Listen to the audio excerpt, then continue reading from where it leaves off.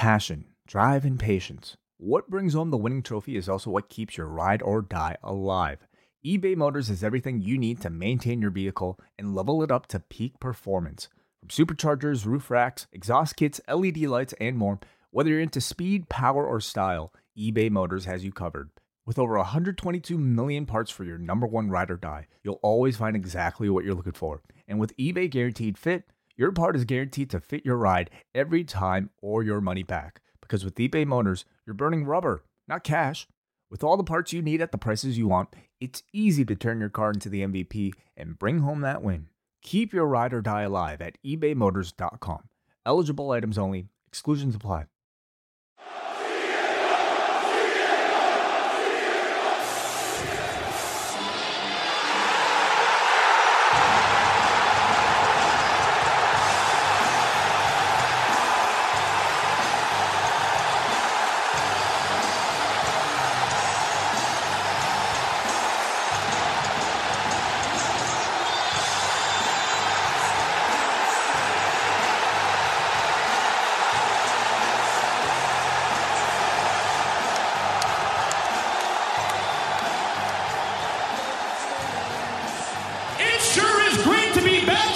Insert name of town. I sure do love being a part of insert name of company. Gee whiz, I sure am looking forward to my matchup against insert name of opponent. Robotic Pucker Up Punk. If you're at home, if you're watching this, if you've got friends that are still asleep, give them a call right now and tell them that Katsuyori Shibata is about to wrestle Zack Sabre Jr. in 2021. A 5-minute exhibition match. Here we go. What an incredible moment. Edge returning last year at the Rumble, Christian this year. See the emotion in both women's faces. You have to put it in the past. You forget about it. Bianca's on the verge of tears right now. Oh! And Cardona is the GCW World Champion. You know what I do? I pull out the Glock, put it on his forehead, and spill his brains all over the concrete. That's what I've heard for 7 years. I heard you. I heard you. And we got a lot to cover. Let's fucking go!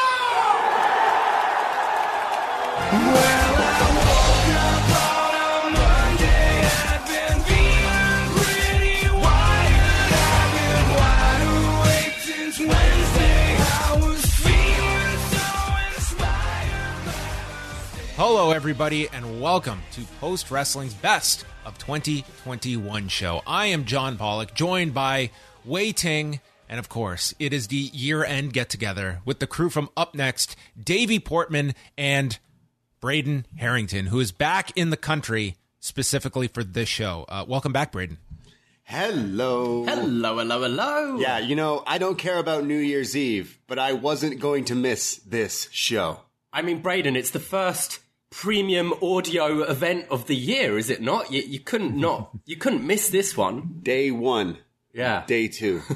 That's right. We're here. We could not miss this opportunity. Of course, we were supposed to do this in person with you two, and our hearts are broken that, you know, the way the world is going right now, we can't. But thank God for the internet. Yeah. Well, you two positively made that impossible, so we were unable to get together. But we will take a rain check on that. I hope to see you two in the coming weeks. We'll do lunch. We do a social distant hangout. We'll hang out on your porch. It'll be great. It'll be fine. Yeah. I mean, I feel once we get those boosters in us, the two of us will never. It'll be the most immune we've ever been. We'll be unstoppable. We'll be unstoppable. No one can mess with us. Right. What a threat for everybody out there. Wei, how are you? Another year in the books, and here we are to recap it all. Was this a tough year to go through and decipher? And did you keep any notes throughout the year? Because I tried and fell apart by the summer, and thus I always try at the beginning of the year to keep like an ongoing list, but it always falls apart.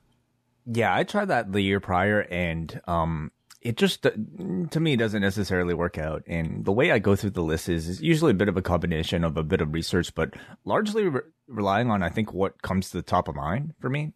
If it hasn't been great enough or bad enough to leave an impression, it probably won't be on this list.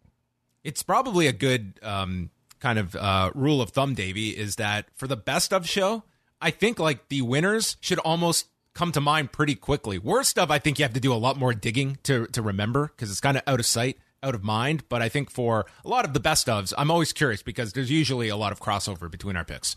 I think so, and this year's list was actually pretty easy apart from Match of the Year, and I think that was one where one came to my mind right away, and it's maybe not one that other people would go for, and therefore I've been doubting myself. But using kind of Way's rule of thumb, it's like, well, if that's the first thing that comes to my head, it must be there for a reason.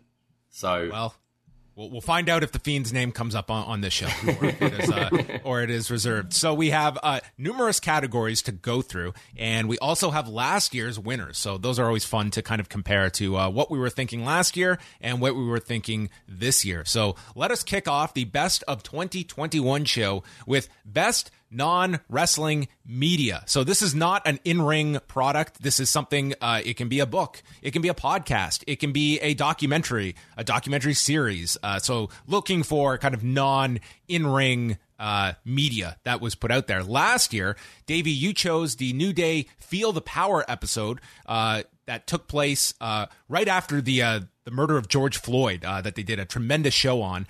Way and Braden chose season 2 of Dark Side of the Ring, and I chose 2 books, which was Pat LaPrade and Bertrand Hebert's Eighth Wonder of the World book on Andre the Giant, and Shamrock by Jonathan Snowden. So for this particular year, let's start off with Braden with Best Non-Wrestling Media.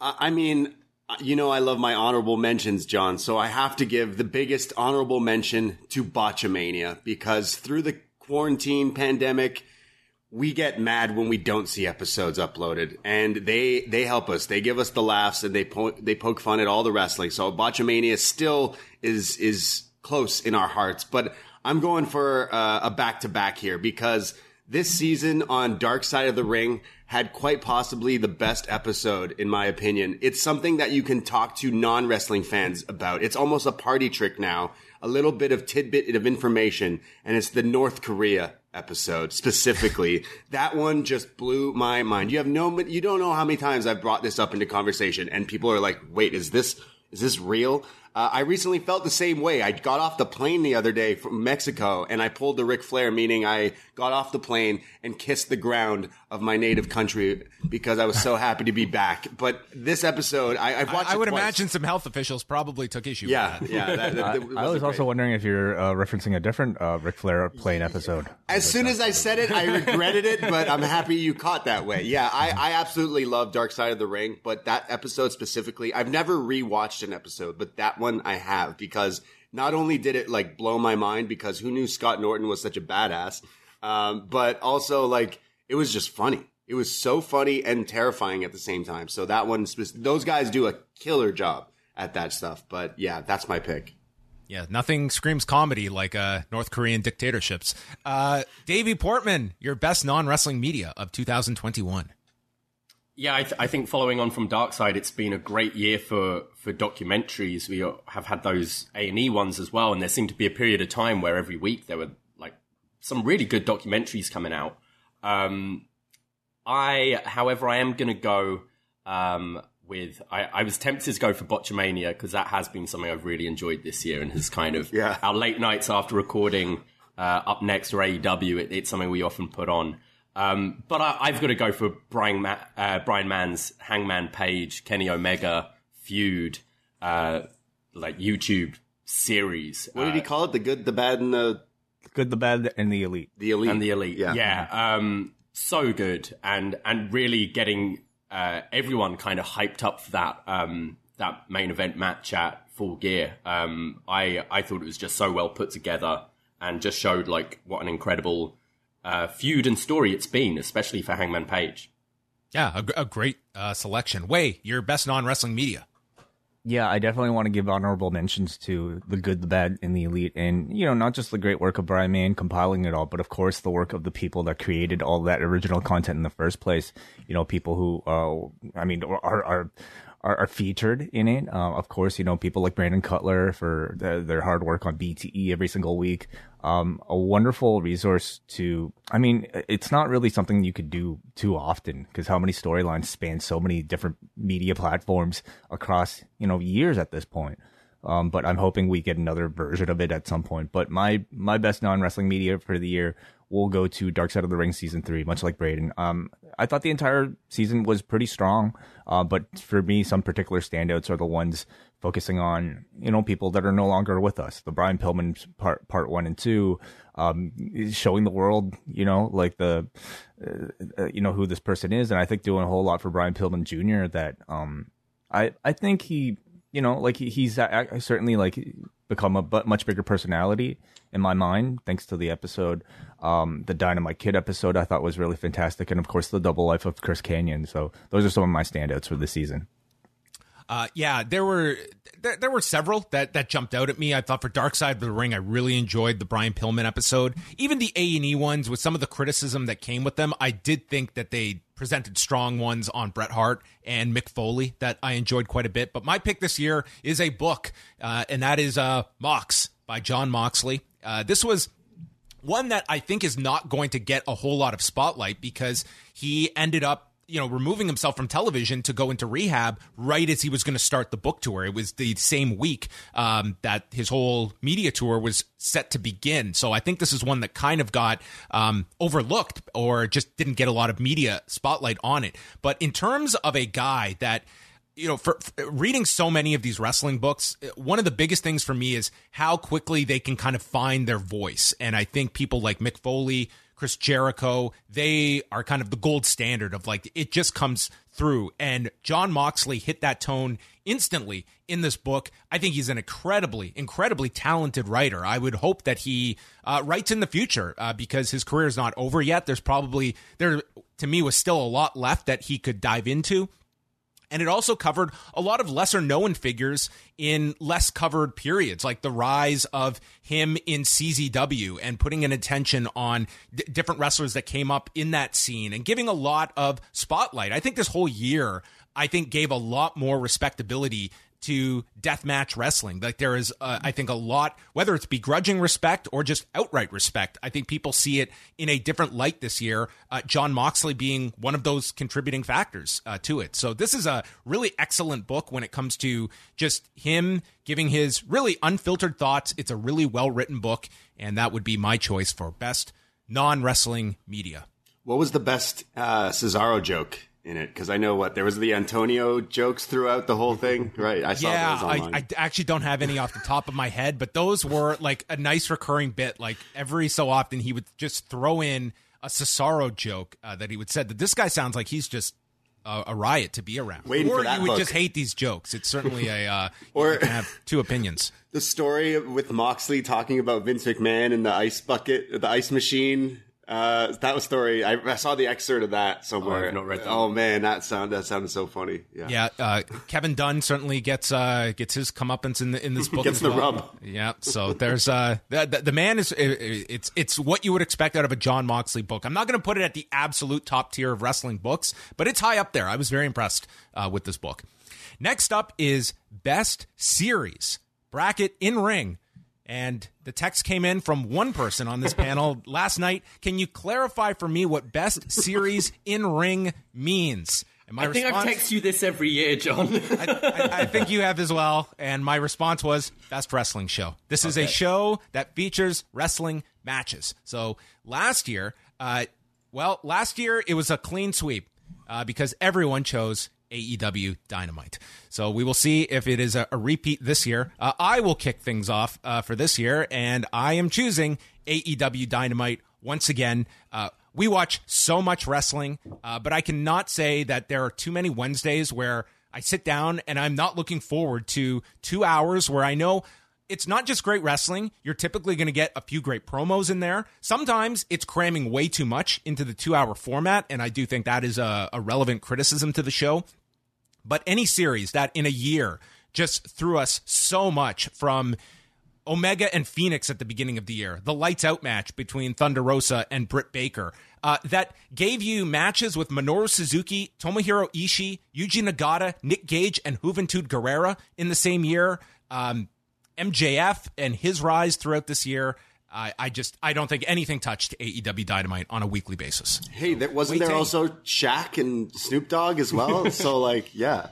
You had it all this past really year. Wei, are you going in the same direction, or did something else crack your list? There's nothing else. It to me is also AEW Dynamite. And you know, this is coming from, I think, my consumption of it, which is not every single wrestling show that exists out there, but primarily what WWE and AEW offers. And it's not much of a competition, let's be honest, you know, of the shows that I watch. But I think the best evidence I have of this choice is the fact that we just had a week off where I didn't have to watch that much wrestling. But I willingly sat down on a Wednesday and watched all 2 hours of Dynamite and thoroughly enjoyed myself. So it is the most consistent show that is out there. It is the best wrestling show of the year, 2 years in a row. Yeah. Braden, is it unanimous?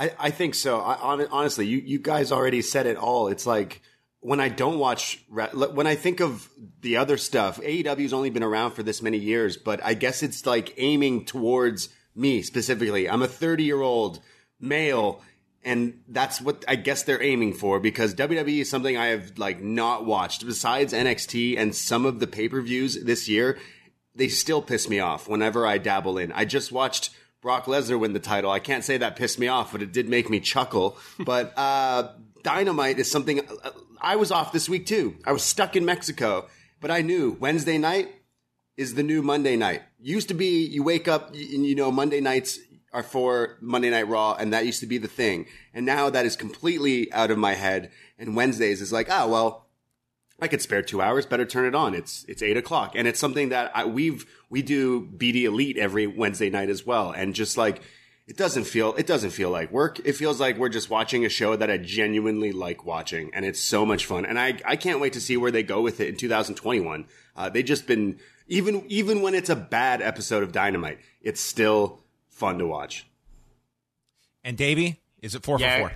Clean sweep. I want to continue from that. Like, I wasn't too high on this last week's episode of Dynamite, but it's by no means bad. You know, I never end that show and feel like I've had my time wasted. Sometimes I might be like, it's maybe not quite as good as it always is, but that's because they set a bar so high. When you've got an hour-long draw between Hangman and Bryan on your weekly television, that's like the bar they're setting. And I think they meet that bar regularly. I think it's all the characters are exciting.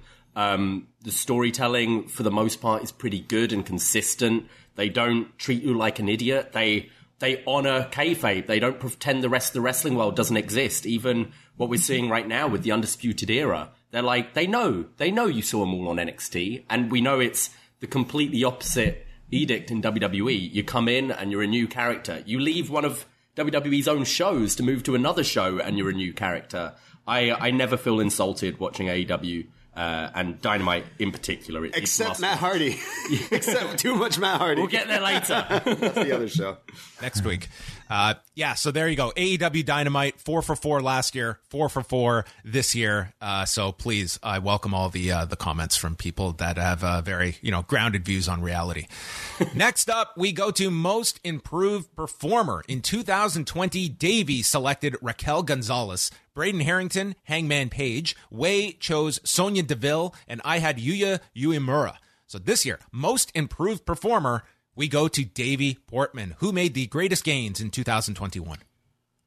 I'm going to go to, towards the beginning of the year, I was writing the Impact reports and doing a bit of a show called Deep Impact before the world started to open up again. And I'm going to go to there to talk about my Most Improved Performer. Josh Alexander has had a fantastic year. I think when the North broke up and you saw Ethan Page going to AEW, was kind of worried because I like Josh Alexander as a performer, but I haven't thought in the past he's necessarily the most charismatic person.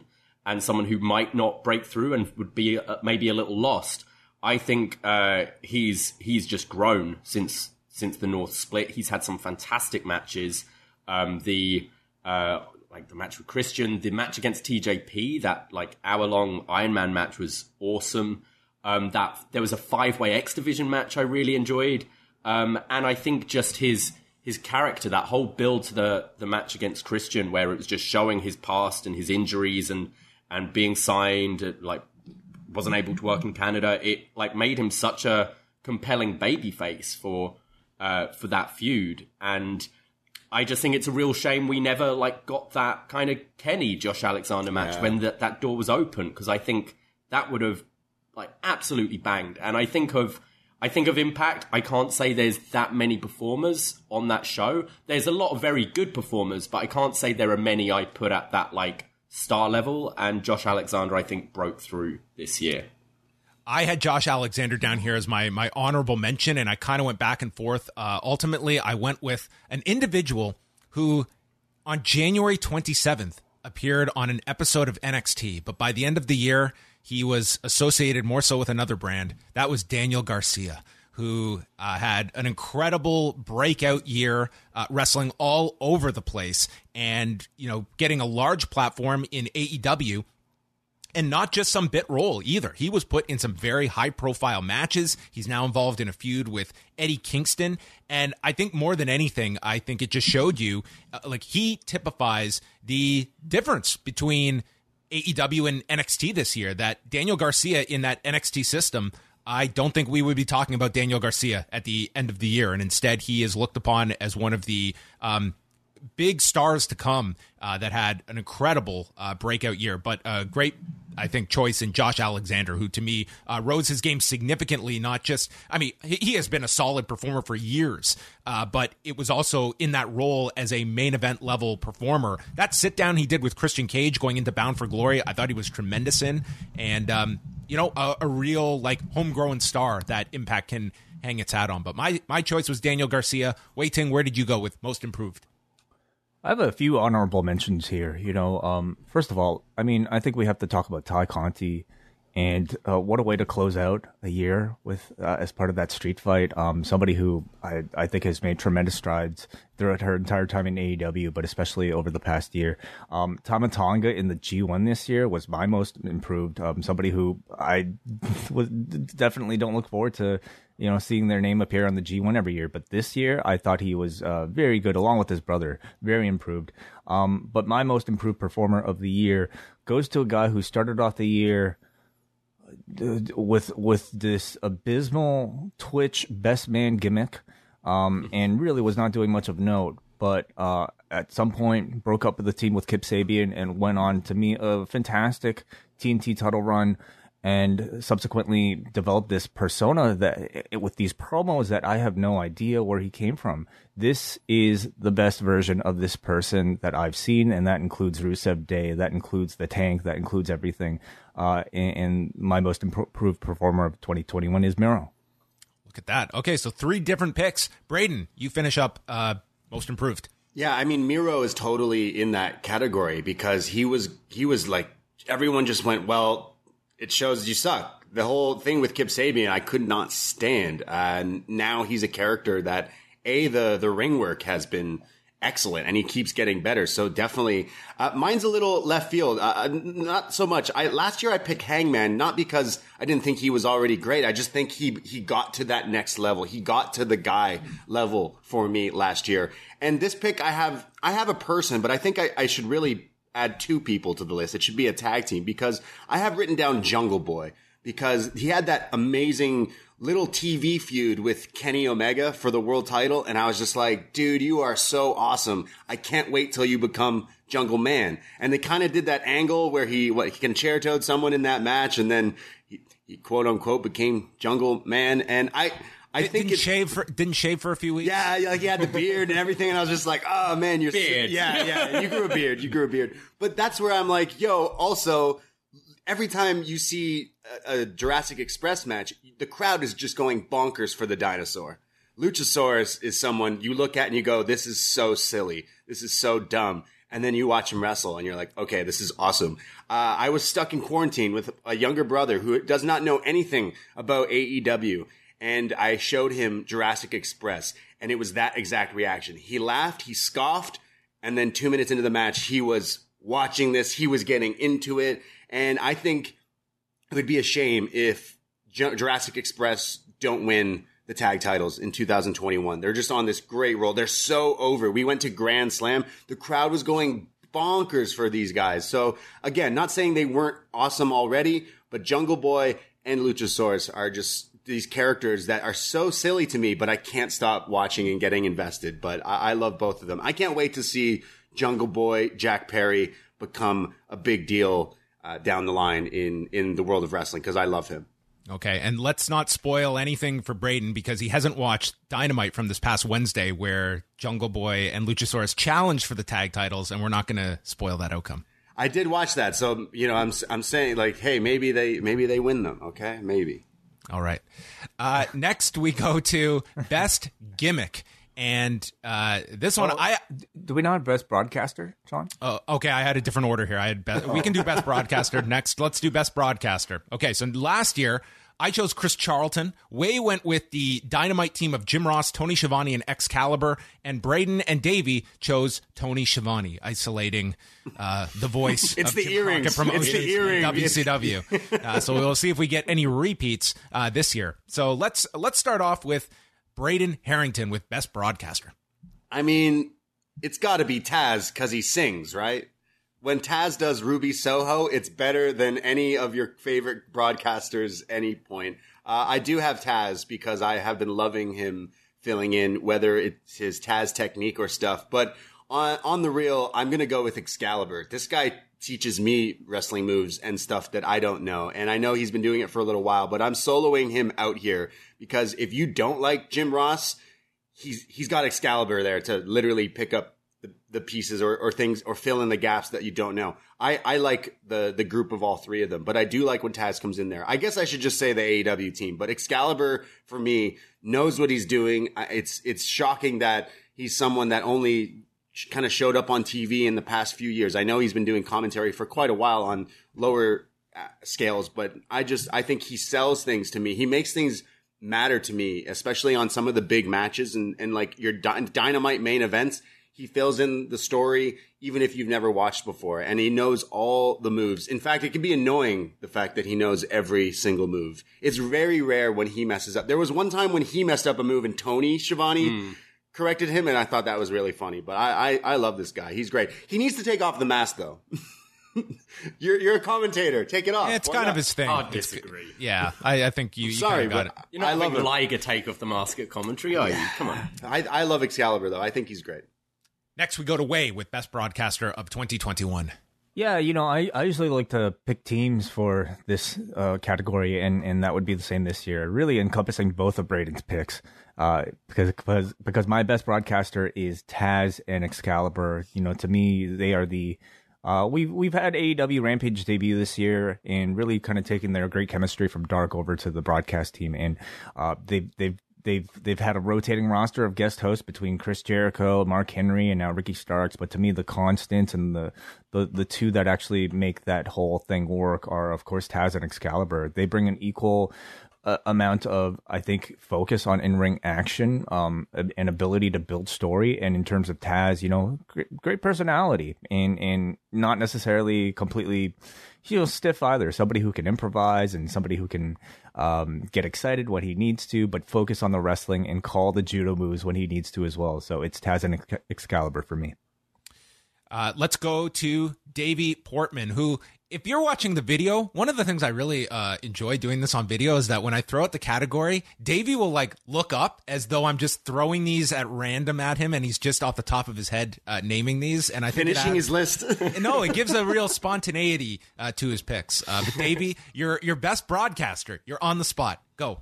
For me, it is Taz. I think for many reasons. I find him very entertaining with the singing, as Braden mentioned, and we do like watching Botchamania, and it is the Taz bit. We always get really excited. Yeah, we lose it. What he said on Dark or Elevation or one of those shows. But just also the detail he gives that, I mean, Excalibur's fantastic at like knowing all the moves and the history, but we were rewatching Danielson Suzuki last night, and just the Taz explaining why Suzuki is trying to move onto his side as the cattle mutilations applied. It was so much more detail, whereas normally most commentators would be like, oh, and Suzuki's trying to get out of the hold, where he was really explaining in detail what Suzuki's doing to like release that pressure and try and get out. And I think also the kind of 3-man team of JR, Excalibur, and Tony, they're great, but they're all a little samey, and it is nice to have a bit more of a heel. And I think Taz never over pushes it where it's unbearable, where it's just bickering. But it's nice to have someone there just kind of prodding the other two and like poking a little bit as well. I think Taz is great, and I quite great to have JR back, but I did miss Taz on this week's Dynamite. How awesome was it that he got to call Hook's match, like the first one specifically? I don't know how the guy wasn't balling, but I thought that was awesome to hear him call his own son's first TV match too. I thought that was great. Yeah, I think he's a terrific add-on to the whole presentation of Hook. Like that technique by Taz this week, just running down like the Red Rum and it, you know, the evolution of the Taz mission. Like I think he's a great. I just enjoy him calling Hook's matches, the two that we've seen so far. But I went a different direction. I did have Taz here as an honorable mention. I thought he had a great year, but I'm going with someone who I thought really gave a lot of benefit to companies that were, you know, got to see some growth this year because of their expansion with English commentary. So I chose Stuart Fulton, who has called a lot of different products, but namely this year, Pro Wrestling Noah. I think he was a big gateway for people, as well as doing some Stardom shows on top of it this year. I think that it is a big leap for some people to expose themselves to new products that are in a foreign language. And I think it's a must for these companies that want to grow their streaming services to have that English commentary option. And as we've seen with some shows, the idea of just having English commentary is not enough. You have to have knowledgeable people that know these characters and stories inside and out. And the team of Stuart Fulton and Mark Pickering are that. And I'm a real big fan of his work and what he was able to do for these companies this year in terms of growing its audience. I mean, honorable mention goes to Pat McAfee, because he just gets me. I don't even watch SmackDown sometimes, but when I watch the clips on Twitter, he gets me so hyped for stuff that I'm not hyped about. So I have to say he's doing a good job. And honorable mention, I hope someone we see in a different company doing the same gig is Ian Riccaboni. Yes. I think he's great too. So I would like to see him show up as well. All right, now it is time for Best Gimmick. This can be interpreted like best character you enjoy, however you would like to define it. Let's start off with Wei Ting with Best Gimmick of 2021. Yeah, I definitely want to give honorable mention here to somebody who last year was on the most underutilized list, and that is Malachi Black, somebody who, oh God, I think has made quite a transformation. You know, really would have fit with the most improved category as well, but to me, he's somebody who, when I think about best gimmick, I think about the best character and the best showmanship and the best, you know, really kind of thought put into it. He would be an honorable mention. But to me, I have to give my best gimmick of the year to Kenny Omega Belt Collector. To me, this is something that's somewhat unprecedented in modern professional wrestling. The fact that we can have one champion go across several promotions and win championships and headline all of those shows. I think it's to me a representative of like one of the biggest things about the year, and it's the fact that I don't want to use the term, so I'm not going to, but you know, the fact that we've had opening entryways to various promotions. That was the Impact way of saying it. That was the TNA version of saying it. Opening ways. It's one of my resolutions, 2022, not to use it, but Kenny Omega Belt Collector. I didn't even think of that as a gimmick. If that, yeah, that's quite true. I have written down Malachi Black, but now, Wei, you've kind of convinced me that is you could argue that some people maybe weren't too high on the eventual run of that Kenny belt collecting thing, but in the end, it had so many people discussing it, talking about it, watching, tuning into all these different companies and promotions. I watched Triple Mania I watched the most AAA wrestling I've watched in a long time because... Were you stuck in Mexico for a month? Yeah. They were airing it on TV, actually, the replays of it, even months and months later. So I'm going to step in and literally steal and piggyback off Way here, because I, too, thought Malachi Black was so cool for bringing his gimmick and even the eye and continuing the story. Like, he's almost the same guy evolving. And I thought that was pretty cool. And I love the videos and the spooky talk. But really, Way, you've convinced me that, yeah, the Belt Collector was an angle, was a story and a gimmick. And I was very interested in it. So I'm picking that as well. I'll go next. And I would say if we had pulled each other midway through the year, my slam dunk pick for best gimmick would have been Hit Row. I thought this was one of the freshest acts that WWE had cultivated. I thought it was just an unbelievable act. And then they were drafted to SmackDown, and I was pessimistic about this group going to SmackDown. I could not have possibly fathomed that they would all be gone within months, and this thing is but a memory, as we talk about. So I cannot say this was best gimmick of the year, but it was maybe best gimmick of the half year. This year, I went with maybe an unconventional pick, but I thought his work in Game Changer Wrestling was fantastic, and that was Matt Cardona, who I thought when guys leave WWE, especially ones that have largely been lifers in that company, you're going to go one of two ways. You are either going to just live off of your name value from WWE television and do your spots, and it's going to be diminishing returns, and it's sort of just looking back instead of looking forward. Or you blow everything up and you understand what the audience perceives of you and play it to your advantage. And this guy played it perfectly this year. I think he was phenomenal. He helped in a great way in Game Changer Wrestling's growth. Like, I think GCW is one of the success stories of the year, and Matt Cardona should certainly be in that list of contributing factors. The lead up to the match with Nick Gage, that the night he showed up and everyone thought it was Moxley and he's in disguise. That was like a great moment. GCW has been on top of so many of these like wrestling viral moments, and he was a key part of several of them, and just someone that I think totally tapped into understanding the audience. And I definitely had a newfound respect for Matt Cardona, understanding like what a smart individual this guy was in terms of navigating his post-WWE career this year, mainly his work in GCW, because I have not followed Impact as closely, but it seems like if you're reflecting on this year, it's the GCW work of Matt Cardona that you're going to lean on. Davey, best gimmick. I mean, I think this is such a, like, defining gimmick. You could look at, say, like, an MJF, and I don't really think of it as a gimmick because it feels so real. But when you think about it, it is a fantastic gimmick. How I take this category is more like the cartoon characters we have, like on screen. Your Undertakers, your Kanes, your Fiends, that kind of poker players. The poker players, exactly. And I feel like I'm going to lose some credibility here. And next year when John reads out our picks, I'll be shaking my head. But just don't say Boa. Way will ban you. It's not Boa, but I'm going to give a bit of love to 2.0 because we're going to eviscerate them later on. I'm going to go with woke Joe Gacy. It's when the character first came on screen, along with the whole show, was scratching my head, just going, what the fuck? And I've got to say, like, have to watch the show every week. Joe Gacy has him, like, this character has developed more and more each week. I like it. I think it works with Haaland. I like how it's getting people angry both on the far right and the far left. I just find it funny. It got our highest viewed video on YouTube ever. When we talked about the Forbes article about him. Yeah.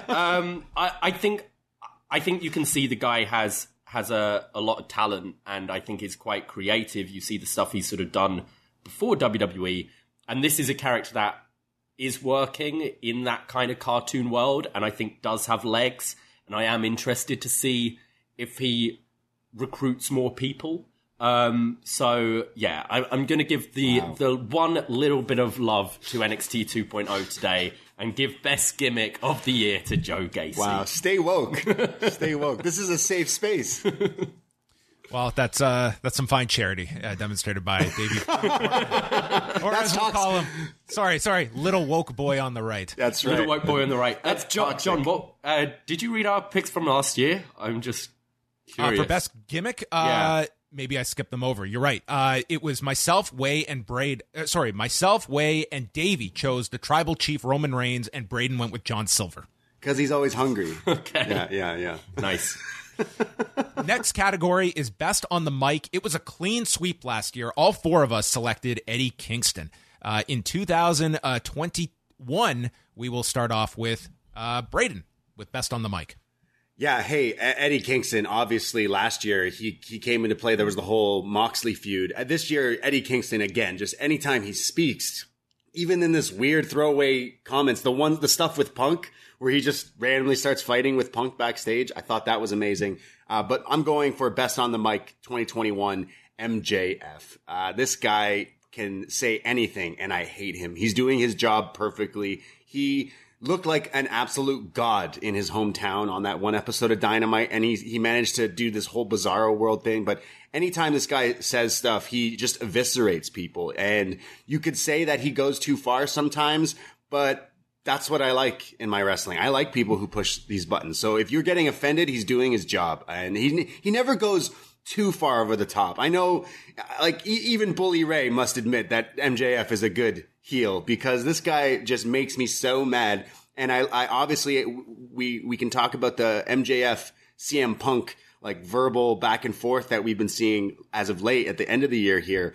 It's stuff like that definitely sticks in my head. But even before that, anytime he's feuded with Pillman Jr., he brings in the dark side of the ring stuff. And just anytime he talks, he's such an ass, and he is just a great character. Even the bidding war of 2024, that whole shtick is so funny. I love this guy, and I think I love to hate him. So he's like the one true heel in wrestling right now. And anytime he talks, didn't he threaten, what did he say about Punk's dog? That definitely put me over the edge. I was like, dude, even for me, that's just mean. And I laughed. I think he's amazing. He can do no wrong.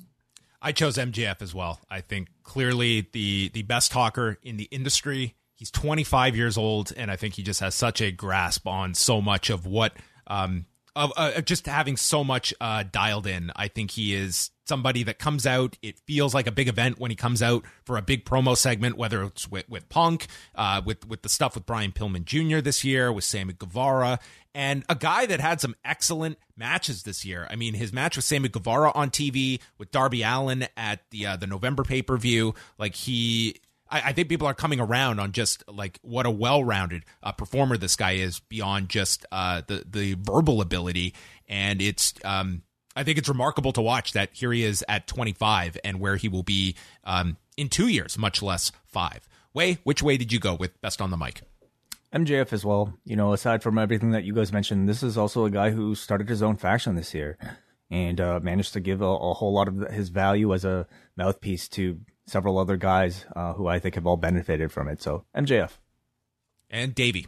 It's a clean sweep. I don't think he can be touched. AEW though, it was known as like the wrestling company, but it's really the promo company as well. They've got so many good people on the mic, and I feel like this Punk MJF feud we've got going on, and I feel almost we're going to get the same with Jericho and Eddie Kingston that they're setting up. You're almost looking forward to these promo battles as much as the match at the end of it all.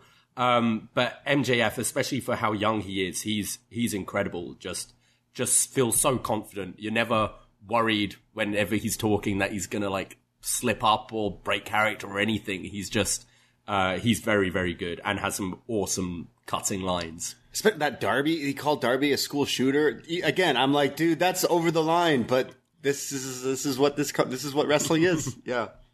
Yeah, there's times I think he goes like there's lines that I think it's more so it works in reverse. Like I think there are times like it doesn't have the intended effect, but nonetheless, like that's part of the character. It's like how far you go, and sometimes you'll go over it, and sometimes not. But that's I think that what you mentioned, Braden, like that is an added part of the appeal, that there is an audience that wants to hear this guy go how far he will go because he will touch on subjects that you don't think are expected in a pro wrestling promo.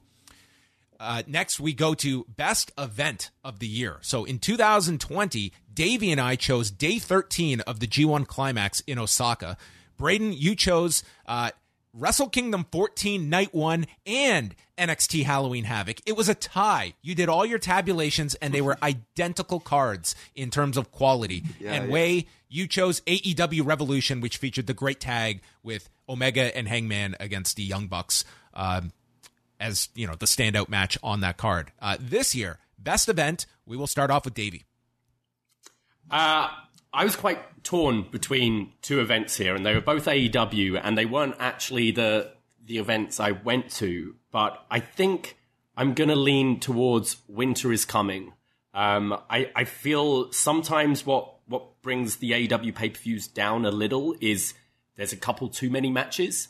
And then when I'm looking top to bottom, I'm like, can I really justify that being best event of the year when there's some of these matches on? Winter is Coming. You had the Hangman versus Bryan match, which obviously took up most of the show and was awesome. But I really enjoyed MJF versus Dante Martin in the main event. And Deeb versus Shida, it might not have been the best match they had. I think the crowd was slightly fatigued from the kind of Hangman Bryan match, but they've had an incredible feud this year and some really good matches. So just 2 hours, just whizzing by with one of the best matches of the year on the show. I'm going to go with Winter is Coming. Yes, time is always a valuable consideration when it comes to what are they taking out of my life for this show. It better be worth it. Next we go to Wei Ting with best event of 2021. I went to AEW All Out for my choice. Of course, this is the one that featured the Lucha Brothers versus the Young Bucks. It also featured CM Punk's debut against Darby Allin. Those two things I think were already highlights of the year that might have put this show into consideration. But it was the conclusion with the debut of Bryan Danielson and Adam Cole as a 1-2 punch. And let's not forget Ruby Soho debuting in the women's the Casino Battle Royal as well. All of these things together, I think, just put the company and really the wrestling world at such a fever pitch that it really felt like a level of buzz coming off of a premium live event that I haven't really felt in ever. So it was premium. I really enjoyed it. Yes. I'll follow that. I chose AEW All Out as well. I mean, it was a tremendous wrestling card. They with Miro and Eddie Kingston kicking off the main show. That was an excellent opener. Maybe the best cage match I've ever seen in my life with the Lucha Brothers and the Young Bucks. Ruby Soho's debut that you mentioned, Punk and Darby Allin, I thought was a really fun match as well. For all the negativity, Paul White and QT Marshall was all it needed to be. It was not, to me, a detriment to the show. It was very quick. And then you got that incredible Kenny Omega Christian Cage match with all of the surprises that led to AEW's biggest month in their history in September. But I also do want to give honorable mentions to Night 2 of Wrestle Kingdom that had Ibushi's win over Jay White, Hiromu and Taiji Ishimori. That was a fantastic match. Sonata and Evil and Shingo Takagi and Jeff Cobb. That was a very solid card. And some love for NXT. Vengeance Day was an amazing takeover special. Finn Balor and Pete Dunne, Io Shirai against Mercedes Martinez and Toni Storm. MSK and Grizzled Young Vets was a phenomenal tag for the championships. And then Johnny Gargano and Kushida. So rest in peace, Black and Gold. Yeah, wow. I completely forgot. This is a positive show, guys. Come on, don't get me sad. I get sad every Tuesday. Come on, man. Braden, your best event? Yeah, honestly, Wrestle Kingdom Night 2 was pretty awesome. It's funny, you both picked All Out, and Davey picked Winter is Coming, even though he was at All Out. I think All Out was this pivotal change. I had so many people who are the fans that stopped watching 5 to 10 years ago who messaged me and were like, hey, what's the deal with this AEW stuff? A&W, as lots of the non-fans are. A&W is wrestling. They said CM Punk's back and Adam Cole and now Daniel Bryan is there too. What's going on? It felt like this literal change of what did Moxley call it? The paradigm shift. It literally felt like the next start. It was the end of the second chapter of AEW and the start of something totally new. And this was only in September. I thought that was really good. I really liked Full Gear as well. It had the Darby MJF, and then it had the Kenny Hangman as well. That was my second. That was what I was doing between that and Winter is Coming. It was really good. I will say I went to an event. We also went to Grand Slam, and just going there at this tennis stadium felt like a WrestleMania. There was this like feeling in the air. Everyone was just so excited to go to something that felt really special. Yeah, it was just a TV taping and live event, but it felt like it was some next big thing. So I have to give a mention to that. But you know what? I'm going to go with All Out as well, just because of how important I think it was to this year and how crazy it was that you had Adam Cole come out and then Danielson. It just blew everybody. Daniel Day Danielson. Still not got the name right. I still can never call him, but I love the man. Yeah. Daniel Day Danielson. So there you go. Bunch of different shows that's one thing you can say. It's like there is so much great wrestling out there, and it's not limited to just one company either. Like there's a lot out there if you want to seek it out. The Stardom Dream Queendom show that I just watched this past week, that would be a solid contender for show of the year. But we go now to Best Feud. Last year, both myself and Braden chose Edge and Randy Orton. Way, you went with Roman Reigns versus Jey Uso, and Davey had Rey Mysterio versus Seth Rollins. The eyeball, right? Yeah. Oh, yeah. Davey had an eye for that one, yes. Yeah. Best Feud of 2021. I will start off this one. I give an honorable mention to Nick Gage and Matt Cardona. Like, I really enjoyed the stuff they did, and just watching the Homecoming show, and just how much Game Changer had a great year, and I thought that was like a really engaging feud that people got into. But my choice for feud of the year, Utami, Hayashida, and Shuri, who had a whole series of matches this year. I think it got everybody's attention with the double knockout in June, and really expanded Stardom's business. They came back with the 5-star Grand Prix 20-minute draw, and it culminated this past week at Sumo Hall with Shuri winning the championship, ending the 400-plus day reign of Hayashida. And it was a feud that, honestly, like, Stardom is in.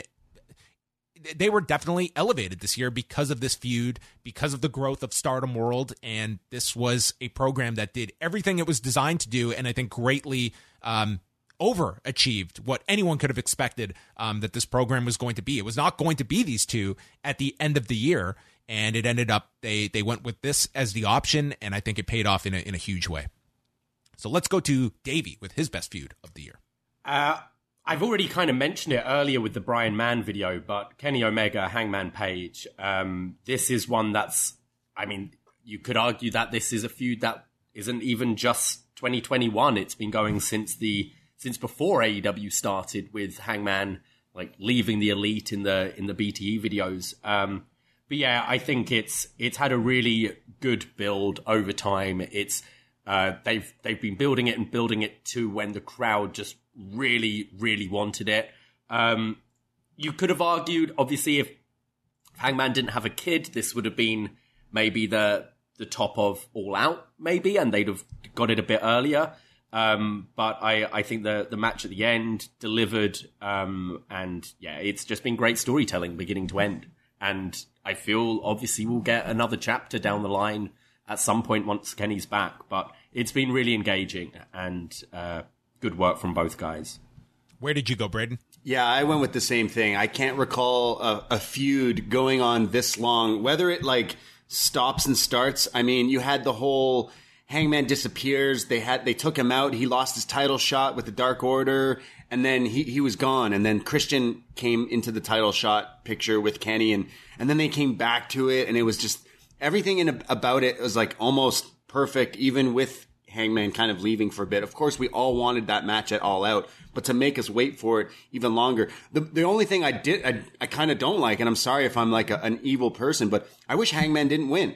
I wish Hangman was like Misawa Kawada here, because I want to see them do it in like another 2 years. And now, I mean, obviously Hangman beating Kenny, you have that story, and it's kind of 1-1 in the story. So there is still this like big rubber match down the line. But I love the fact that it went on for so long, and the little things. It kind of reminds me of these Marvel movies. If you check into one of these MCU movies, you enjoy the movie. But if you've been watching all the little things leading up to it, it adds little tiny things to this thing. And it's like, it blows my mind of how like meta and how intricate these guys get with this feud. And I love, Kenny is one of my all-time favorites, and Hangman is just totally broad in the past few years, and the matches in as well. But the feud is so engaging, like you said. Like, I have to see what happens. The inclusion of Dark Order as well. Like, who'd have thought that debut of Dark Order, where it was that episode of Dynamite around Christmas time, that everyone was like,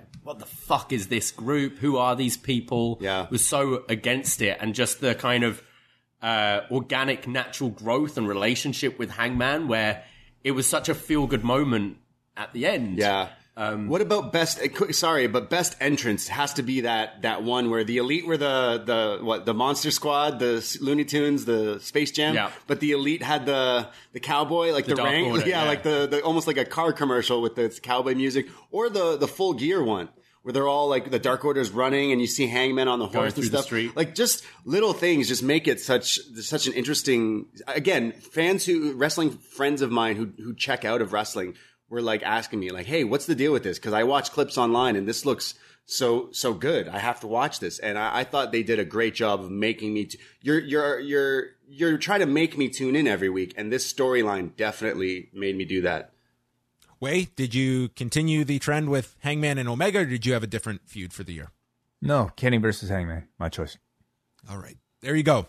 3 votes for Hangman Page and Kenny Omega. Next, we go to Best Promotion. Last year, we all chose AEW.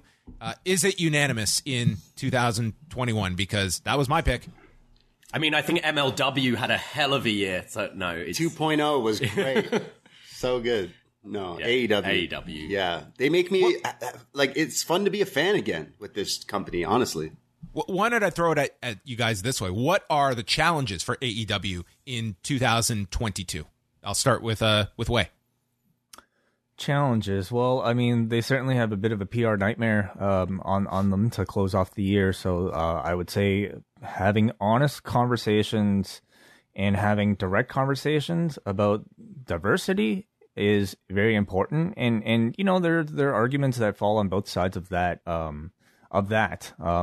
and but I think there's a lot of there's certainly dissatisfaction that I think needs to be addressed in a public forum. And you know, Tony Khan is somebody who does plenty of interviews. I hope that, you know, the next time he does one of these long sit downs, we have a interesting conversation where we get to not just maybe have his thoughts, but maybe discourse with somebody from an opposing viewpoint. So that, I would say, was probably number one. I think like just the overall, like, you know, we've seen like the first wave of talent that came in. Like, we're going to see a lot of contracts that come due, and is there going to be like, who's going to be renewed? Because it's a bloated roster, and I don't think you're going to keep all of those people happy.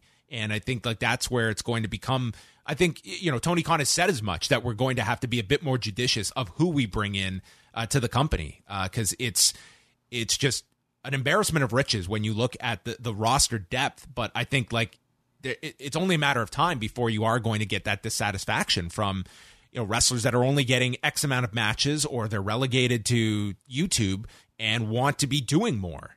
So I think that will be something to navigate, as well as, you know, just the idea of producing more television, doing these quarterly specials, building to the pay-per-views. Like, there are more masters to serve.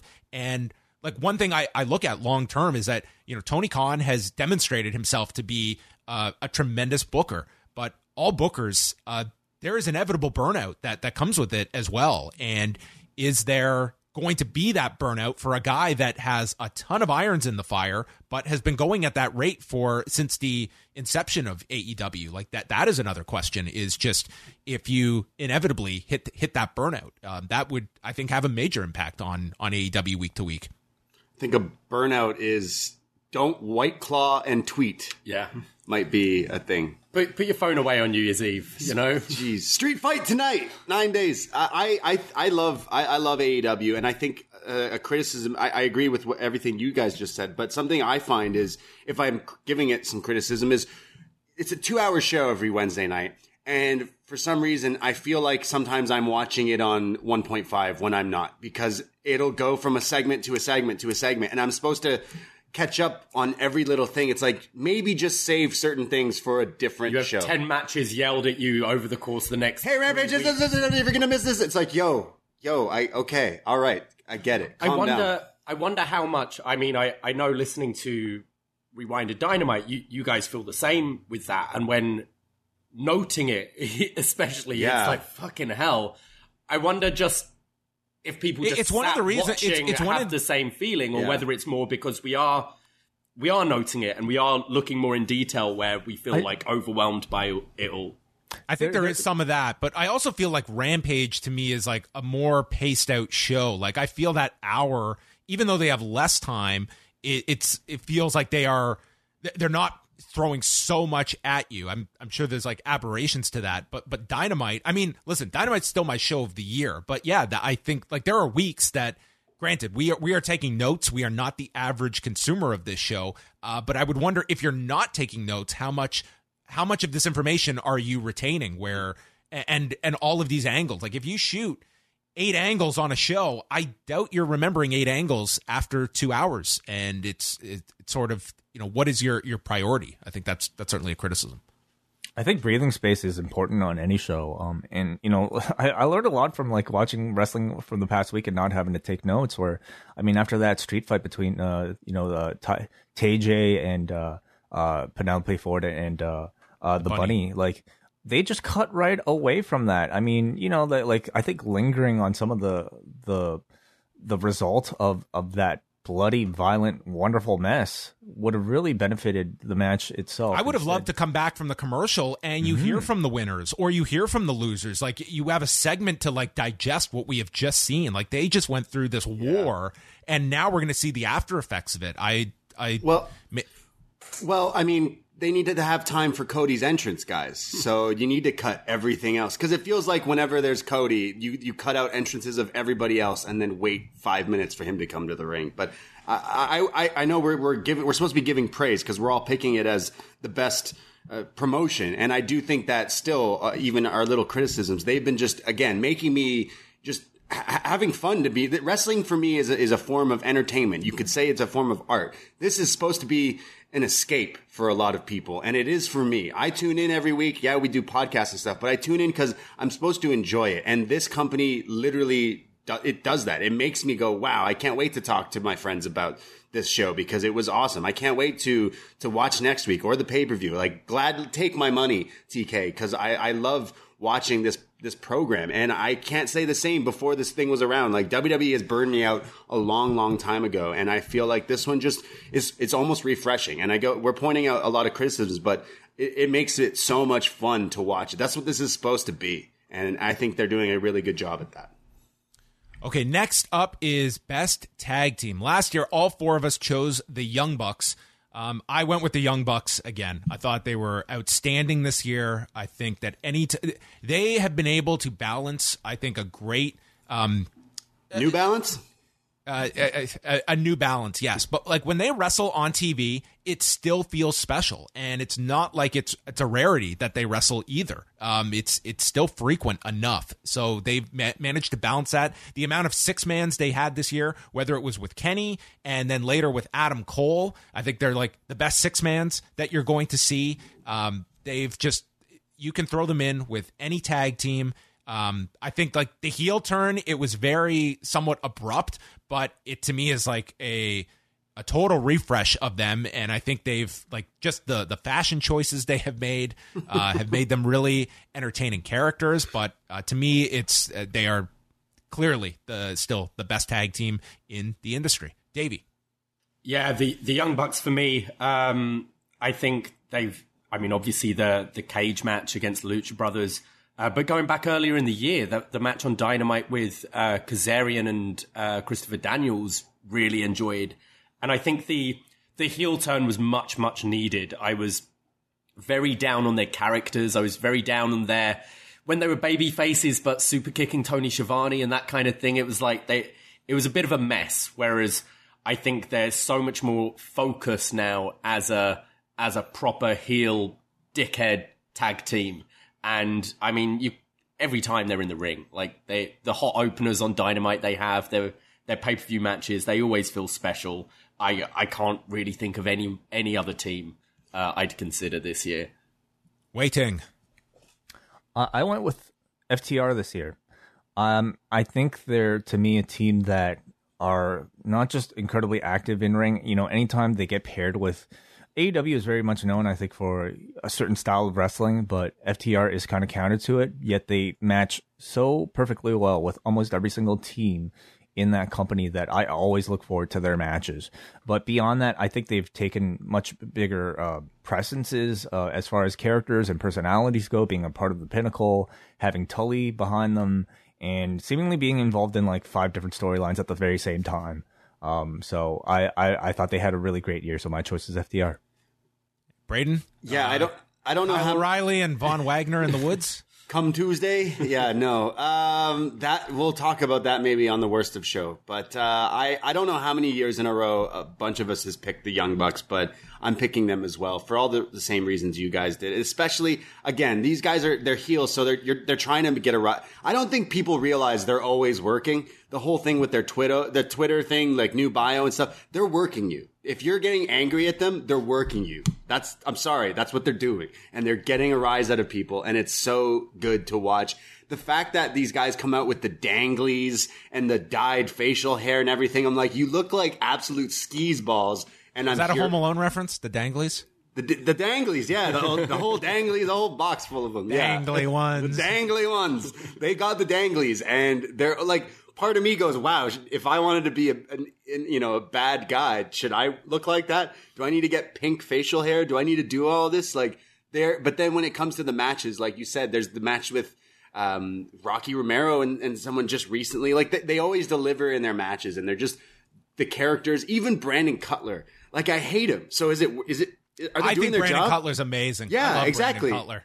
Like I know there's so many people who are like, oh, this guy's such a he's just a goofball. I'm like, that's his character. So like, again, they're working you, they're getting you, and I think they're doing a fantastic job. And they've also, I don't want to say they've taken a back seat because they still have been featured heavily, but especially the stuff with Adam Cole, and like I used to love watching them in Ring of Honor and stuff like that, and seeing this reform just makes me like go, wow, you guys are assholes. And the whole kissing thing on each cheek is hilarious, and I think they're great. But to Way, like I also love FTR because they have been doing a pretty bang up job. And Way, what do you think of FTR's new theme song?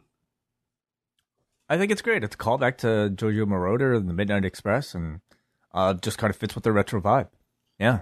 What do you think? Yeah, no, because I think it's great. I watched them come out with it, and at first I was like, oh, I don't know about this new one, and then now I'm like, oh, you're totally, catchy. Yeah, you're from the 80s. I dig it. I like it. But yeah, tag team wrestling for me is just basically those teams. Where in WWE, who are the tag teams? There's RK Bro. Got to give an honorable mention to them, with the scooters and the camel, but still, Young Bucks. We got to mention the Lucha Brothers as well. Yeah, we do. Like, maybe like, I would say maybe a point of criticism is, despite the fact that they're the champions, I don't think their presences on Dynamite or Rampage are that big. So hopefully that changes. But, looking at how active they've been, not just in AEW, but in AAA as well, like this is a team who's had a really tremendous year as well, but might not get as much mention maybe on this side of the I guess, I don't know, North America. Best female wrestler. Last year, we had Way and Davey choosing Sasha Banks. Braden, you chose Io Shirai, and I had Mayu Iwatani from Stardom. So this year, we will start off with Way, with Best Female Wrestler of the Year. Yeah, I think I'm going to go with Shuri for this one. This is a promotion that I'm not really watching that often, but the matches that everybody mentions, I do go out of my way to watch, and these are performances from a wrestler that I just don't think are matched in any other promotion. As great as Britt Baker is, as great as I think Bianca Belair is, there are no in-ring performances that match the hour, 2 hour, however long it is, plus in the trilogy that she's had with the Tomohiro Ishii. So she's my best wrestler of 2021. I'm going with her accomplice this year. I went with Utami Hayashita, who held the World of Stardom Championship almost for the entire year, losing it on December 29th. Big title matches this year beyond the trilogy with Shuri. Had a huge match with Maika at the beginning of the year, Saya Kamatani at Budokan Hall, the Bea Priestley match in April, Takumi Aroha, as well as her performance in the 5-Star Grand Prix, and was their champion in a year that saw Stardom grow. I think Utami and Shuri, you could go either way. That would be my second pick. But Utami was my selection. Braden, your best female wrestler of 2021. I mean, Julia got her head shaved. That's got to count for something too. But I'm kind of at a tie for this one because in AEW was the most prominent show I watched. Like, I watched every single week, whereas I don't watch WWE programming every week. Yeah, NXT, but I don't watch Raw or SmackDown. But something still grabbed me from WWE this year, and it was Bianca Belair. I absolutely loved the main event of WrestleMania between Bianca and Sasha Banks. I loved it. I loved it so much. And then they made me so mad just months later. So it made me go, I don't want to, why do I keep going back to you? It's like the ex, you just keep trying back and no, stop. I can't, because they did Bianca so dirty. We'll talk about it next week on the Worst of Show. But Britt Baker in AEW was just fantastic. So I almost want to say both because Thunder Rosa, Britt Baker was an awesome feud that's still nowhere being done. That's the Hangman Kenny of the women's division almost. But then there's others like Deeb is someone who I'm just like, every time you wrestle, I have to watch you because you're just phenomenal. But I'm honestly, this is the only category where I'm literally picking Britt Baker and Bianca Belair because I thought they both had pockets of the year that different times that definitely stood out for me. But the main event of WrestleMania made me go Bianca because Bianca in NXT was getting there, and I hope she can get there again with whatever monkey booking they've been doing in WWE. The back and forth Mickey Mouse stuff is just so annoying, and I hope we get to see her get back into that role. And Davey, you're the best female wrestler. I feel this year there's a lot of incredible female talent out there, but North America, I don't think anyone's had a real home run, and that's been due to booking. I think Bianca Belair at the start of the year was like a shoo-in for me, like to win Best Female Wrestler of the Year. But it just, after SummerSlam, she's not really come back. I think Charlotte can be incredible. She had a really good match against Rhea Ripley, but on top of that, she'll have the stupid stuff with Nia, the belt exchange, all of that. Io's been very much in the background in NXT. I've seen a few of the Stardom matches this year, which I've loved, but I don't feel I follow it enough to really justify giving that. So, and Britt Baker, I think she's a phenomenal presence and such a good character, and she's good in the ring. And like, I love the Thunder Rosa match, but has she delivered enough in ring for me to really say her? And I don't think so. So I think there has been a bit of a regression this year with women's wrestling, and that's not a fault on the talent. It's just how they've been positioned.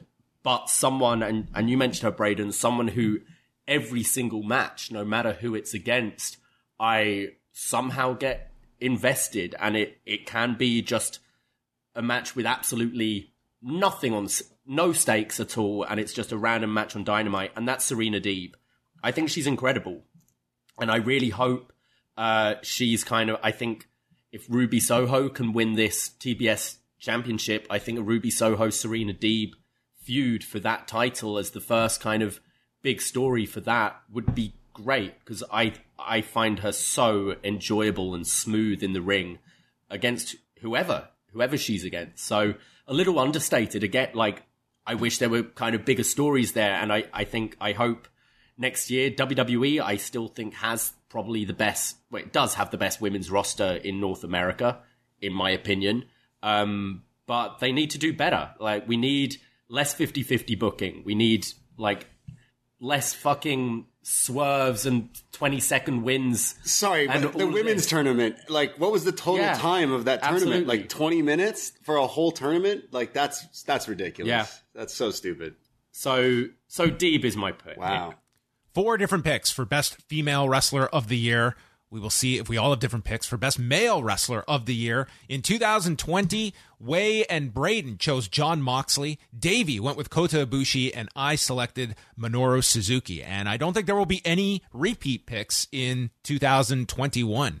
We will start things off with Braden Harrington with his best male wrestler of 2021. Yeah, I mean, obviously, honorable mention for me has to go to the belt collector, the god of pro wrestling, self-proclaimed Kenny Omega. He had such a year. The focus on him, whether you liked it or not, he had a lot of great matches, whether it was pay-per-view or a lot of these like special dynamites or the title defenses and all these other companies. It was just such an interesting take and had me glued no matter what. Even some of the stuff I didn't like from him. But I'm going with a different pick. That was my honorable mention because I'm going with a guy who not only main evented a WrestleMania this year, but then left and went to AEW, the promised land, and emerged a completely different man. And that is Bryan Danielson. He just, every time he wrestles now, I have to watch. From the first match with Kenny to the Suzuki match, just everything. I even liked his match with Roman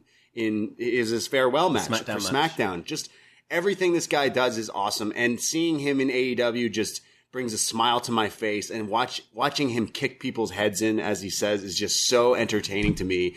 Even the late heel run that he's been doing at the end of this year has just been awesome. But this guy, like, how did you go from one company? You were Bryan Danielson there. You were soft. You were that guy for a long time. You were Imagine Dragons. And then now you're coming to AEW and you're Metallica again. You're badass. You're kicking people's heads in like you said you are. It's night and day. And I love this iteration of him. It's like he took a break for 9 years and now the dragon is back. And I can't wait to see where he goes. He says he's wrestling for 3 more years from the start of his AEW contract. Like, buckle in if you're a fan, because this guy is just awesome. The American Dragon. Wait, if you had tickets to see Imagine Dragons, would you try and get tickets for Maroon 5 instead? Maybe, yeah. I don't know. I'm all caught up. Yeah, wonderful. Awesome. I listened to that yesterday as well, actually. I get. Wait, I don't know what you're talking about. Yeah, you don't listen to their shows. It's okay. I'm just saying. I went nuts during my break and watched all 6 episodes of Hawkeye in the span of 2 days. And then I listened to all 6 podcasts. And guys, until you've listened to that many hours of WH Park in a row, like, I got every rant. It was like I almost wanted to do a countdown list of WH Park just from that series alone and all the things he ranted about. It's just like, dude, you just throw him like some steak and he's on top of it. Like, it was unbelievable. The LARPers. We'll go LARPing at zombies at some point. I just can't help but listen to a guy call people nerds while being the biggest nerd I possibly know. That is the big so irony. funny. Yeah, it's very ironic, and I hope he knows that. I hope it's like Cody Rhodes. He knows what he's doing, but I don't think that's the case. Nerd. Look at Braden just getting worked here. I will go next here. My honorable mention was Kenny Omega, who I thought had a terrific year, not just in the ring with the matches with Phoenix. 98% of the match with Jon Moxley at the Exploding Barbed Wire Death Match. Jungle Boy on TV, the Christian matches, the Danielson draw, Hangman. But we also saw, as was noted, all 4 AEW pay-per-views outdid the pay-per-view the year prior. Now, I don't give Kenny Omega the credit for every single one of those, but with Moxley, the Exploding Barbed Wire Death Match, 100%. With the Hangman Page match, that and Punk and Kingston to me were the big draws of that show. And I mean, he was still your champion defending the title on the other 2 shows as well. So I think business wise, he had a big year. And as we have brought up, like going to AAA, going to Impact. I mean, he was all over the place this year. But my selection for Wrestler of the Year was Shingo Takagi, who had started off his year with that match with Jeff Cobb at Wrestle Kingdom on the second night, had an unbelievable match with Hiroshi Tanahashi at the end of January, and then had the matches with Okada, the 2 with Will Ospreay that were match of the year contenders, a very strong G1 where he had matches with Ishii, which was probably the best G1 match of the year, Ibushi, and Zack Sabre Jr., the Zack matches that he had this year. I thought really showcased a wide variety of just skill sets on both men. Got a good match out of the Great O'Khan in the G1. So, and it was also just refreshing to see, you know, the way this all came about was like, Will Ospreay was out and they had to create a new champion, and you went with Shingo Takagi instead of just putting the belt back on Okada. And it was something fresh in the main event scene for New Japan, which I think they sorely needed. And Shingo Takagi was a bright spot on what was a very difficult year for New Japan Pro Wrestling. Wei, who is your male wrestler of the year? I went with Bryan Danielson as well. Somebody who, despite taking like a good chunk of the time off, I think has really more than made up for that lack of time with a very active latter half of 2021. And in terms of, I guess, talking about somebody who went from main eventing a WrestleMania to all of a sudden, I think, becoming even better by having tremendous storylines and tremendous matches with various members of this AEW roster.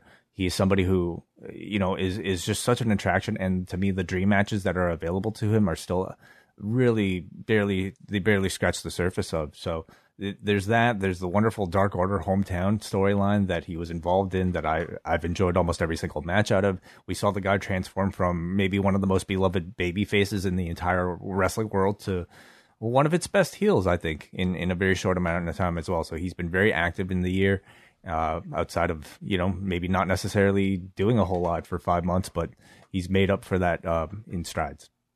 And Davey Portman rounds out Best Male Wrestler of the Year. Yeah, Bryan Danielson. I think any single match he has now is a dream match for me. Like, it can be against anyone. I think you look back at his WWE stuff as well. I really enjoyed... I feel Roman is one of the only opponents in WWE where you see more of the American Dragon come out. I think Roman is someone who isn't afraid of getting hit in the face, and I think that's why I liked both of his matches against Roman this year and the triple threat at Mania. To headline Mania and then move like to another company just months later and have the caliber of matches he's had is quite incredible. And then wrestling, it's a whole package as well. I think I voted for him for promo of the year a couple of years ago, and whether he's a babyface or a heel, he gets such great reactions. He seems so comfortable.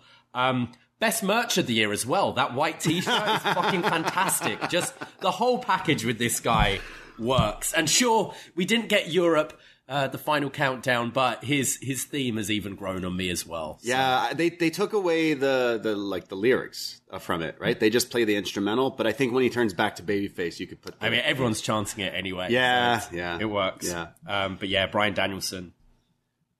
All right, there we go. 3 choices for Bryan Danielson and 1 for Shingo Takagi. What a dream match that would be. I want to see that match. It's got to happen. I know it's happened like in the indies somewhere down before, but it needs to happen in the next year or two for sure. Dragon v. Dragon.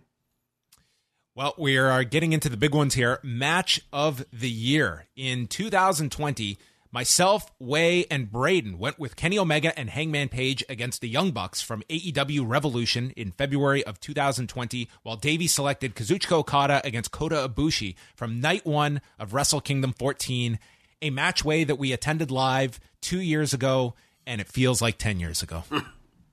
Yeah, boy. Who should start? Let's start off with, this is like the Elimination Chamber. The light is going to shine on Wei Ting for Match of the Year. I went with the Lucha Brothers versus the Young Bucks from AEW All Out. In the cage match, this was one where I wasn't really sure how it would go. These are 2 teams that are high flyers, and I didn't exactly know how their style would fit inside a cage. And seemingly, I thought it made them even better. Their speed, rather than being spread out, was just contained inside a bottle, and it was incredibly exciting just from the first half. But then in the second half, once they started to throw the shoe with the thumbtacks in there, there's one image from that match that I think I'll remember forever, and it's the face of a bloodied Penta with this mask half ripped off as he's bleeding through it, pleading the Bucks not to kick his brother in the face with that thumbtacked shoe. So it was a match that I immediately went home and rewatched, and that doesn't happen too often, doing what I do. So that was my pick. Yeah, it was my pick as well. This might have been the best cage match I have seen. And I think we all had those questions going in of this match. Does the cage enhance the match or does it detract from it? Well, they went out and made it as much a part of the match as you could possibly ask for. And I think that as you know, the quality of wrestling is through the roof. We could go through and maybe your 50th best match this year would have been a match of the year 15 years ago. That's where the quality is. That I think it's going to be additional aspects of matches that are going to truly make them memorable, that will elevate them to that level where you're remembering them at the end of the year. And from the entrance for the Lucha Brothers that Mikey Ruckus produced, you immediately had this feel of like this awesome entrance for the Lucha Brothers. And then you had the moment afterwards of Pentagon going up to his daughter in the crowd, like just little things like that made this such an emotional match on top of it. And by the end, like it was like, in the moment, it just felt like one of the best matches, and suddenly I just thought then and there, this is my match of the year, and nothing topped it. I do want to give a few mentions. We talked about Utami and Shuri. I would isolate the June 12th match as their best one this year, but also Will Ospreay and Shingo Takagi. You could go with either of their matches. I wrote down the Dontaku one in May. And Walter and Ilya Dragunov at TakeOver 36. In terms of best WWE match this year, that would have been my pick. But Davey, what was your match of the year? Yeah, I mean, it's one of those years where I keep changing my pick, but I think I'm going to go for one which is... You were at the cage match. I was at the cage match, yeah. I haven't actually rewatched it. Wow. Yet. But I will be for our show coming up. I actually appreciate, Davey, how you don't like lean on things that you like just because you were there live, that clinches it for you, that you look objectively, that sometimes being live at a show, it's like you don't get the full impact of a match than watching it at home. I prefer watching as opposed to being live, but there's good and bad that comes with each, of course. I also drink a lot of these shows, John. Look at me trying to be like objective and break down your criteria. Yeah, Davey could have been drunk as well, so that could be a factor. But yeah, I'm going to go with this one because it was one that, like way afterwards, after we did our show and everything, I went right back and watched this one and then showed to a friend later that week as well. And that's MJF versus Darby Allin from Full Gear. I loved this match. I love how it goes in different stages where it starts off with them. The whole story is MJF's been trying to break Darby and get kind of that kind of psycho out of him. And Darby's like, no, I'm going to wrestle you. We're going to have a wrestling match. You want to prove you're a wrestler? And the whole, like, just classic wrestling start of the match. And then it starts to get a bit crazy when MJF's, like, flipping off a guy in the crowd, and out of nowhere, Darby comes with that incredible tope suicida, and just the shot of it, the timing was perfect. And then you have all the heel shtick at the end with the diamond ring and winning with a headlock takeover. I thought the story of the match was great. I think it came in at like 21 minutes. It felt like a real sprint and really set the bar for that pay-per-view. I really loved this match, and I think we've all known MJF as the talker, but I think that was the match that a lot of people opened their eyes and went, oh, this guy's actually really good at this. And both being such young guys, I think it's really promising for the future, and it's something we're going to go back to and see this rivalry come up years and years down the line. But as the first meeting, I loved this match. Braden, did you go with something you saw live in person, or did you go elsewhere for match of the year? Yeah, I know you were just talking about that, and I think I have a list of so many matches, and I have to say, Walter Dragunov 2 was so good that NXT shut down. They were like, all right, there's no other match that's going to be that good. Follow this. Yeah, they were done. It was the last takeover. It's over. Sean was like, that's it. Ilya, go back to the UK. It's over. Guys, just stop. Let's bring That was the real takeover at the end. Yeah. It was the last takeover. It was on the last takeover, and it just blew me away. And I wouldn't fault anyone for saying that was match of the year. You mentioned Shingo and Ishii. I couldn't believe my eyes watching that one. That one killed. Shingo versus Zack Sabre Jr. was this technical masterpiece as well. The G1 particularly. Yeah, I had cherry picking that. That was good. Ospreay Okada. I even loved Kota Ibushi and Jay White. And I am not a huge Jay White fan, but I thought that was like his grand opus, like this whole long ass match that some people don't really like. But then you could say the same thing about Hangman and Danielson. They went an hour and it went a draw, and I still ate up every single minute of it. But to go back on what you were talking about earlier, going to a show live sometimes can make it good. And the past, 2.5 years of living in a pandemic, not being able to go to wrestling shows really got to me. So when we kind of knew this match was going to happen at a big tennis stadium, I had to go. I didn't care if I had to get tested on the way there. I didn't care if I had That's the new barometer. Is like, what match am I willing to to swab up my nose for? Exactly. Honestly, it was, hey, wait, I got to get tested when I come back too. Okay, I don't care. I have to go see Bryan Danielson versus Kenny Omega.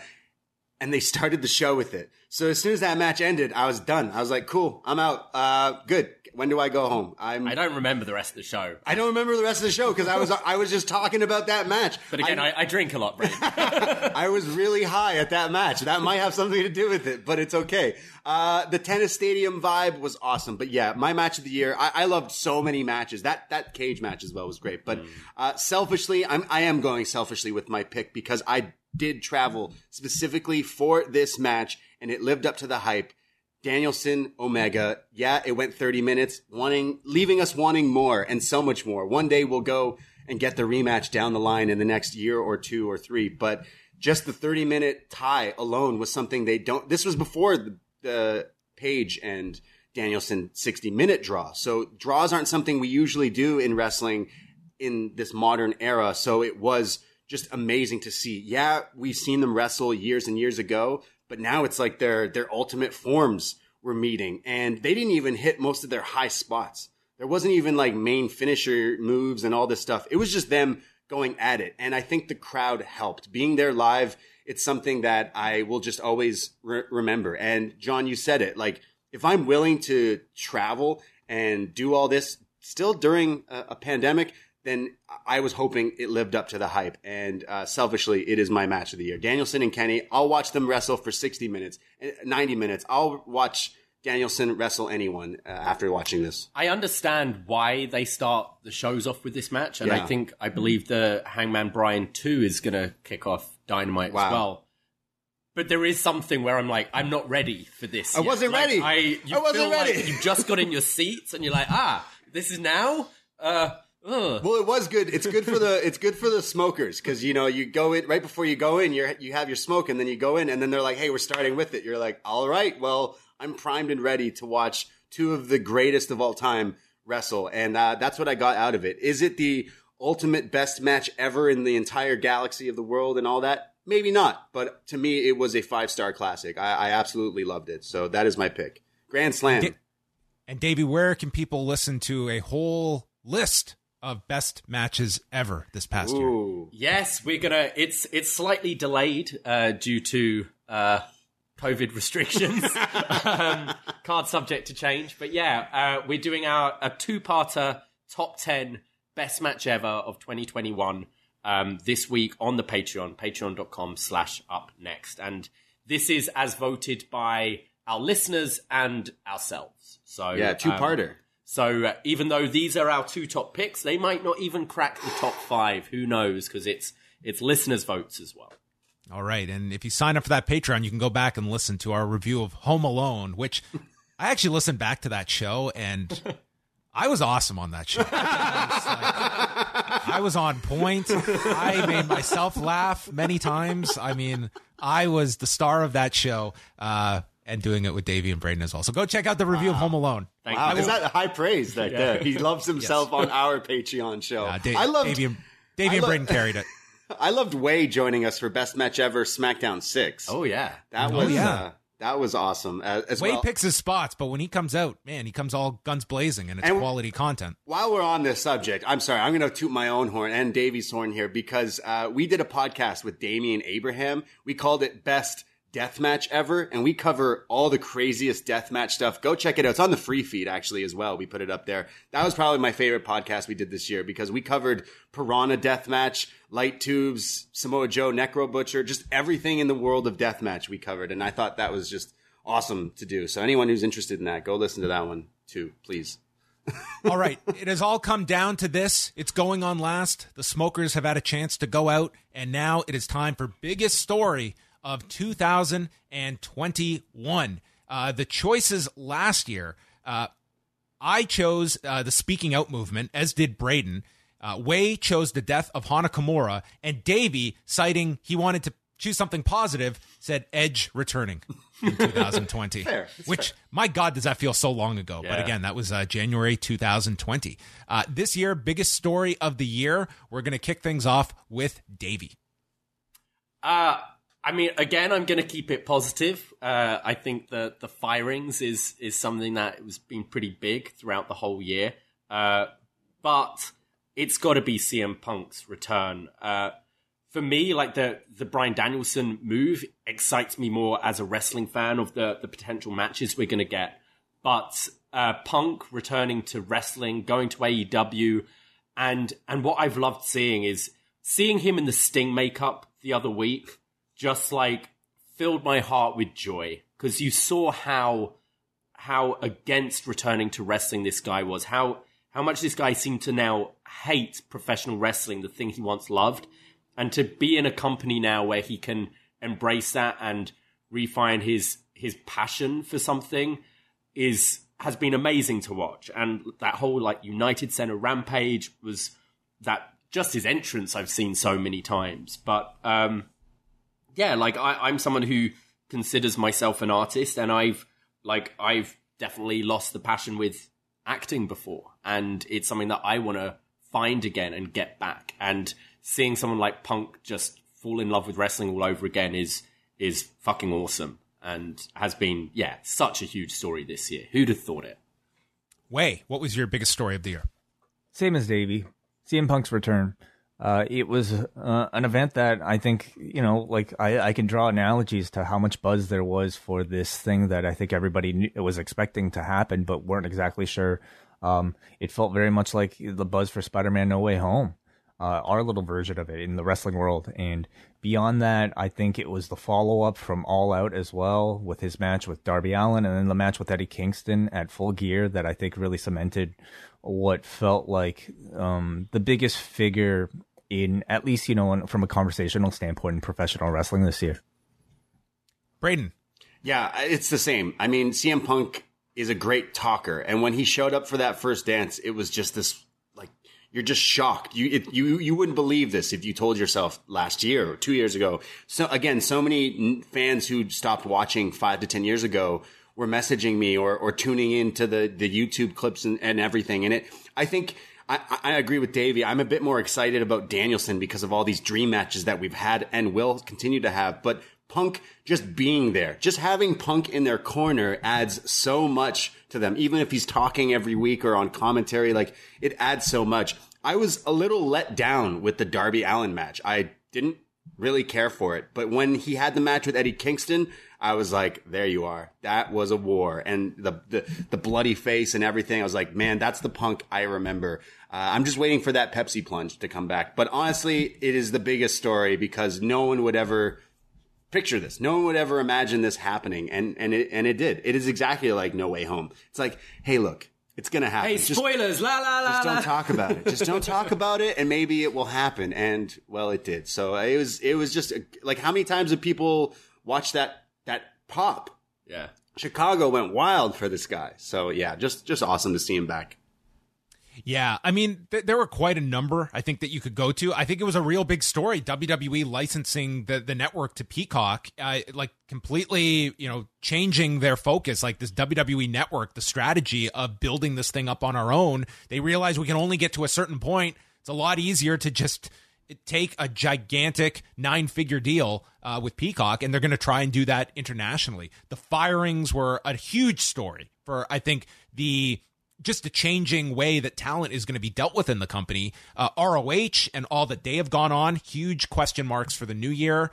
This was a year where Christian and Katsuyori Shibata returned that I don't think too many people would have expected this year. But number one had to be CM Punk coming back. I think like an all-time memorable segment in wrestling history, his return in Chicago, just the way it was done. I thought the promotion, it was just so perfect, the way everyone knew it was coming, but they left you with like that shred of doubt where I don't know how deep they thought about it, but it was almost like they leaned on an audience that was so used to being disappointed that you had people that were actually clamoring for, I hope MJF comes out to his music and they don't have CM Punk. Like, what an awful idea. Like, that sounds like we're not going to deliver what everyone wants. And instead, I think it really showed the hand of, yes, we are, like Tony Khan had said this before, it might not happen tonight, but we are going to give you that thing that you want, and it's going to come. And that was just one of those moments, and it was a huge benefit for AEW to be able to bring Punk back. As Davey mentioned, it seems like he's having the time of his life, and there was a long period I think he had probably justifiable reasons to detest this industry, and I did not want to see this guy come back if he did not want to be here. I think he had his reasons for staying away as long as he did, and he came back, and he was a giant get for AEW in 2021. And that will wind down our best of 2021 program, showcasing all the positive that the year had to bring. So we are all going to sit back and come back next week, and we are going to extinguish the negative out of us for 2021. Next week, it is the worst of 2021. We will go through all of the relevant categories and see what you never want to remember from the year that was in 2021. So I want to thank Braden Harrington and Davey Portman from Up Next for joining us. They will be with us here next week. And once again, guys, where can they go support the Patreon? Patreon.com/upnext. I'm thinking maybe we should just rename these shows. Is this the AEW show? And join us next week for our WWE show. Next week's the NXT 2.0 Best of Awards. No. We're going to purge next week. Yeah, look, we cover NXT, and NXT 2.0 is definitely threw a curveball to us because we kind of focus on that. So just a reminder, you want a different take on Dynamite reviews? Well, every Wednesday we go live on Twitch after Dynamite. We record BD Elite. It's also on our free feed. So you get Up Next every Tuesday night and BD Elite every Wednesday night. And Shot in the Dark from John Cena on the free feed in 15 minutes or less watches everything else you don't watch and covers it and gives you the results and little tidbits and everything like that. But yeah, we do have a Patreon. We have Best Match Ever, where we go through either like feuds or gimmicks or specific people and give our ratings and reviews and all that stuff. We do Was Next, where we review retro NXT. We're currently in the middle of 2013. William Regal has returned. He's wrestling again. We get the Sami Zayn Cesaro feud. We're all women's title tournament. Yeah. The debut of Charlotte is coming up. John, you mentioned you joined us for Home Alone. We do random movie reviews. We try to be pretty topical with some of the things that we do. So we do all sorts of different things, and it's only $5 for North American tier on our Patreon, and it supports us. That's what we do these days in a pandemic. And I know Christmas and the holidays have come and gone, but give yourself the gift that keeps on giving and support the BDE. Thank you. That is it. That is it for the best of 2021. We'll speak with you next week for the worst.